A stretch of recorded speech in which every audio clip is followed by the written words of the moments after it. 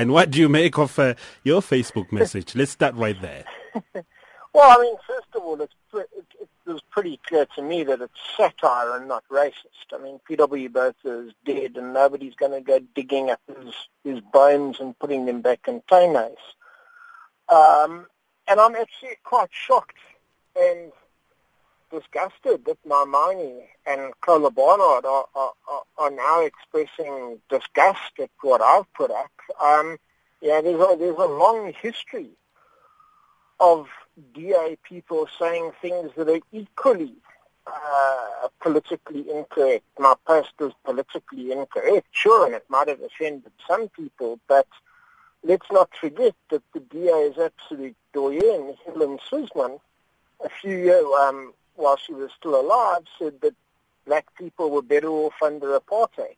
Then we have Mamthele Ramthele, who the DA courted, saying that the education system was far better under apartheid.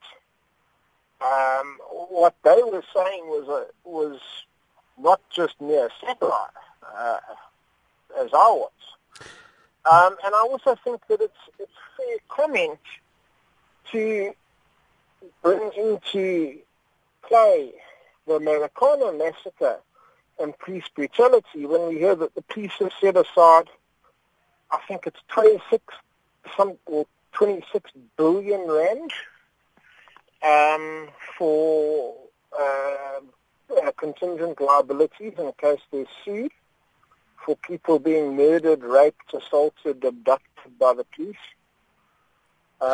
What I wrote isn't praising PW Botha. I've given you a chance really to explain, how you feel about how this whole debacle has played itself out in the media, social media, and so on and so on. But when you penciled this Facebook message, what was going through your mind? Were you really trying to express how you feel about the current leadership, about the ANC government today?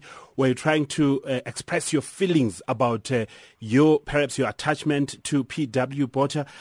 Some people will go as far as asking you if you're racist, because PW Botha was racist.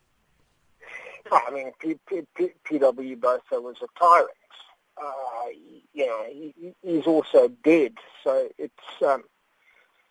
was clearly satire. I'm certainly no great fan of PW Botha, but what was going through my head at the time was reading the latest court papers in this ongoing saga of spy versus spy and cop versus cop that certain current ANC leaders seem to be presiding over, while crime is just absolutely out of control. You've got an orgy of violent crime. And it expressed frustration. And it might be politically incorrect, and it might offend some people like Kohler-Barnard, but it's satire. But equally so, Hendrik Verwoerd died a long time ago, but Alistair Sparks raised the issue at the Democratic Alliance Congress, and some people felt that even if Verwoerd is dead, but there are some people who are still raising and lifting his beliefs, and equally it could be said about you and what you wrote. What Alistair Sparks said at that conference, I can't really comment on. He's quite an elderly man now. If you look at his track record, he would certainly have had no reason to be a fan of Verwoerd. But I mean, I can't really comment on what he said there. But that was vastly different to the satire of saying, "Come back, PW. At least under you, we had a functioning education system." I mean, that's clearly satire.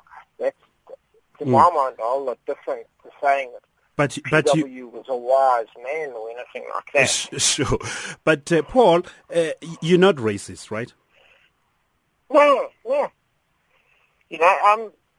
not at all. I mean, that just seems to be the current favorite smear. People bandy that word around like Claude Crocodile used to smear people by calling them communists. You wouldn't also want to perpetrate the ideologies of PW Botha in the new South Africa that we live in today. No, I think we need to get a country that functions properly. It functions not like it did in the old days, and it certainly has to also function better than it is now. And Diane Kohler-Barnard says she reads some of your articles, in depth and stuff like that, and she reads whatever she reads in your articles.